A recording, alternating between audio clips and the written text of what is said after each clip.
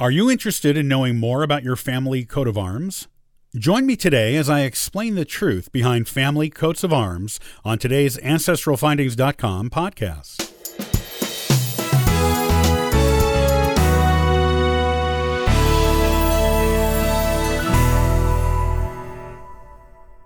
One of the first things a lot of beginner genealogists want to explore is their family crest, or coat of arms.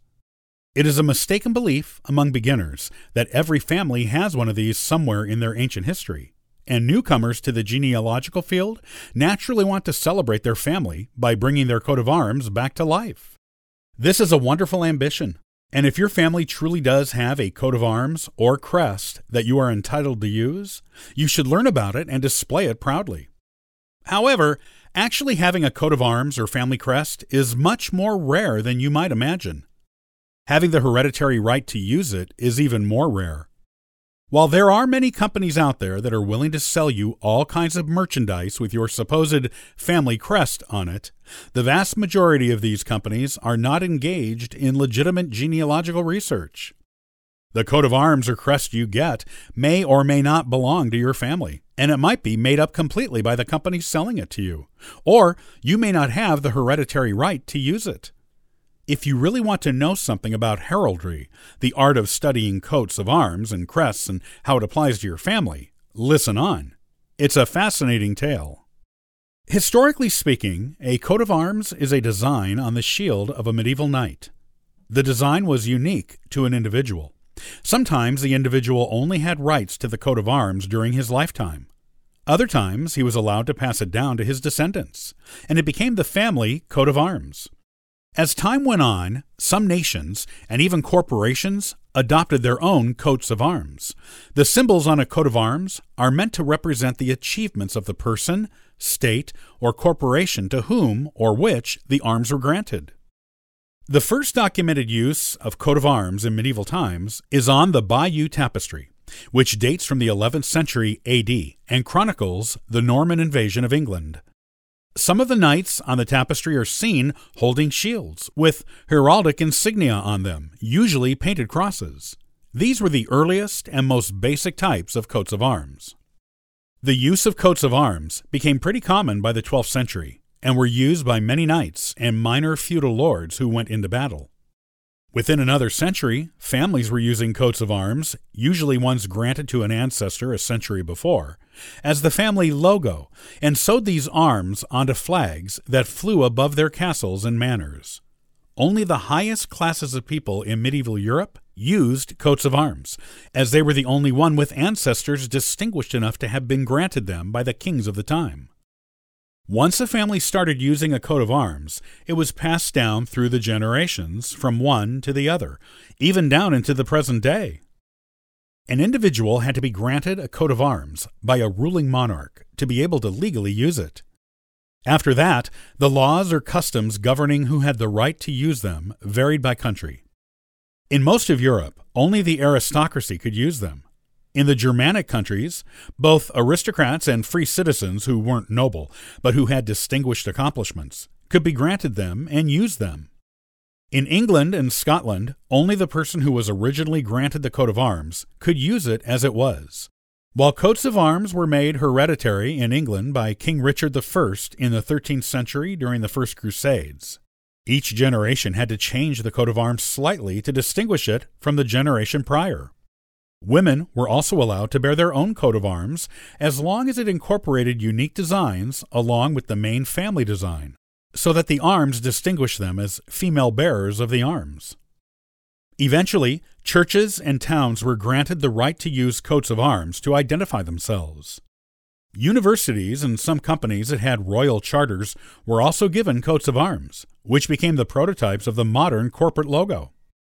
Throughout the centuries, the use of coats of arms was governed mainly by custom, though a few places, mainly England, did have governmental regulations regarding their use. Today, the use of coats of arms is more closely regulated, as many of them have been trademarked. The owners of those trademarks, be they families or organizations, are the ones who have the legal right to say how their arms can be used. England and Scotland have heraldic authorities which grant and regulate the use of coats of arms. Sometimes these authorities grant new arms to new individuals, families, or organizations, even into the present day. A coat of arms doesn't necessarily have to be ancient to be legitimate in England and Scotland. What is the difference between a coat of arms and a family crest? The family crest is part of the overall coat of arms. It is the three-dimensional object at the top of the arms. The top of something is often referred to as a crest, such as the crest of a wave on the ocean, or the crest of a mountain or building. The crest is an important identifier for what the person who originally received the arms did to receive it, and has often been used on its own as a smaller family logo over the centuries, without the full arms beneath it. As centuries passed, the original meaning of the crest was often forgotten, and it simply became an identifying symbol for a family of high rank or nobility. Most European countries adopted the use of coats of arms over the centuries in the Middle Ages. Today, nearly anyone can claim the use of those arms, except in cases where they are trademarked, as most European countries no longer regulate their use. And some countries, like Italy, do not recognize them at all, leaving anyone free to adopt a coat of arms as their own. In the United Kingdom, however, it is different. There are still laws there governing the use of coats of arms that must be followed by anyone in any part of the world who wishes to use them. The most important thing to remember about coats of arms in the United Kingdom is that there is no such thing as a coat of arms that is granted to a surname. They are granted to individuals only. To legally use the arms, a person must be the person to whom the arms were originally granted, or a direct male line descendant in a legitimate line of descent. No illegitimate lines are eligible for use of the arms of that person. The College of Arms in the United Kingdom can make new grants of arms even today.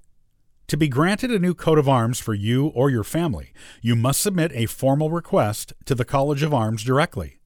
This applies to individuals, corporations, and private organizations.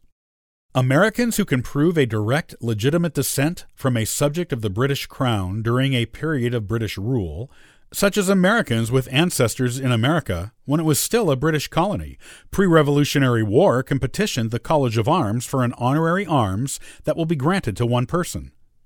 That person then has the right to pass down the arms through the legitimate male line of their family.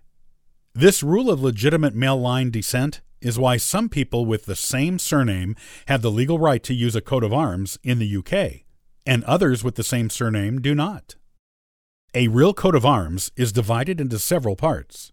Each part tells you something about the individual, family, corporation, or organization to which it was granted. The parts of a coat of arms are the motto. This is the motto of the person or entity who owns the arms. It can be anything they want to say that they feel represents them or their group or family. The motto may or may not be placed on a design of some sort, and it is located at the very top of the arms. The crest. Located directly under the motto, this is a three-dimensional symbol of some kind that identifies an achievement of the owner of the arms. The shield elements. Since arms were originally painted on shields, the shield is now a basic part of any coat of arms. It is a miniature representation of what the original shield looked like, or would have looked like if the person or entity who was granted the arms ever went into battle. There may be several different designs on the shield, and their placement and colors tell a story about the origin of the arms. Supporters. These are usually two animals or people that stand on either side of the shield, supporting it. The animals or people used as supporters also tell part of the story of the origin of the arms. Nothing stops you from designing your own coat of arms and family crest. Just know that it is not a hereditary one and has no official or ancestral meaning. You can make one for yourself or your family and use it as a logo. Many companies online will help you design your own.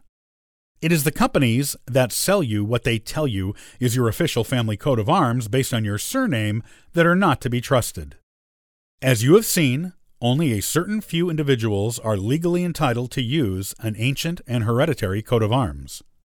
Companies that sell you merchandise with your supposed coat of arms on it are either using the coat of arms of a family with your same surname, and which you have no legal or hereditary right to use, or they are making one up for you and not telling you. They use all of the right parts of a real coat of arms, but the arms they are making for you are new, with no ancestral meaning to your family at all. Many companies have made a lot of money with this deception over the past several decades, as a renewed interest in heraldry began after World War II. While there is nothing wrong with designing your own coat of arms for your family, it is unlikely you will discover you are entitled to use an ancient and established one that has been handed down for centuries through the same family. Your family might actually have a legitimate ancient coat of arms, but your branch probably doesn't hold the right to use it. Only in a very few exceptional cases will you find you belong to a line that does have the right to use an ancient coat of arms. If you do, display them proudly, because they are part of a rich and lengthy heritage few can claim or prove. Heraldry is a real art. There are organizations in the United Kingdom and other European countries that can help you interpret the meaning on a legitimate coat of arms, if you discover one in your family. Even if you don't have the right to use it, it is still interesting to know the meaning behind the arms your ancestors used. If you decide to buy a coat of arms from an online company or offline company, just know it will likely be a new coat of arms and not something ancient and legitimate. It doesn't mean you can't start using it as part of a new family tradition, though. By all means, start your own coat of arms now and pass it down through your family. Just be sure you record where and how the arms were started, and what the symbols you chose to put in it mean, so future generations will know how your family got its coat of arms.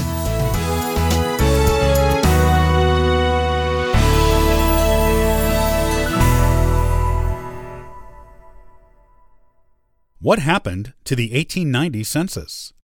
It may be gone, but that doesn't mean you have to miss out on 20 years of your ancestors' lives. In the next AncestralFindings.com podcast, I'll show you how to use alternate sources.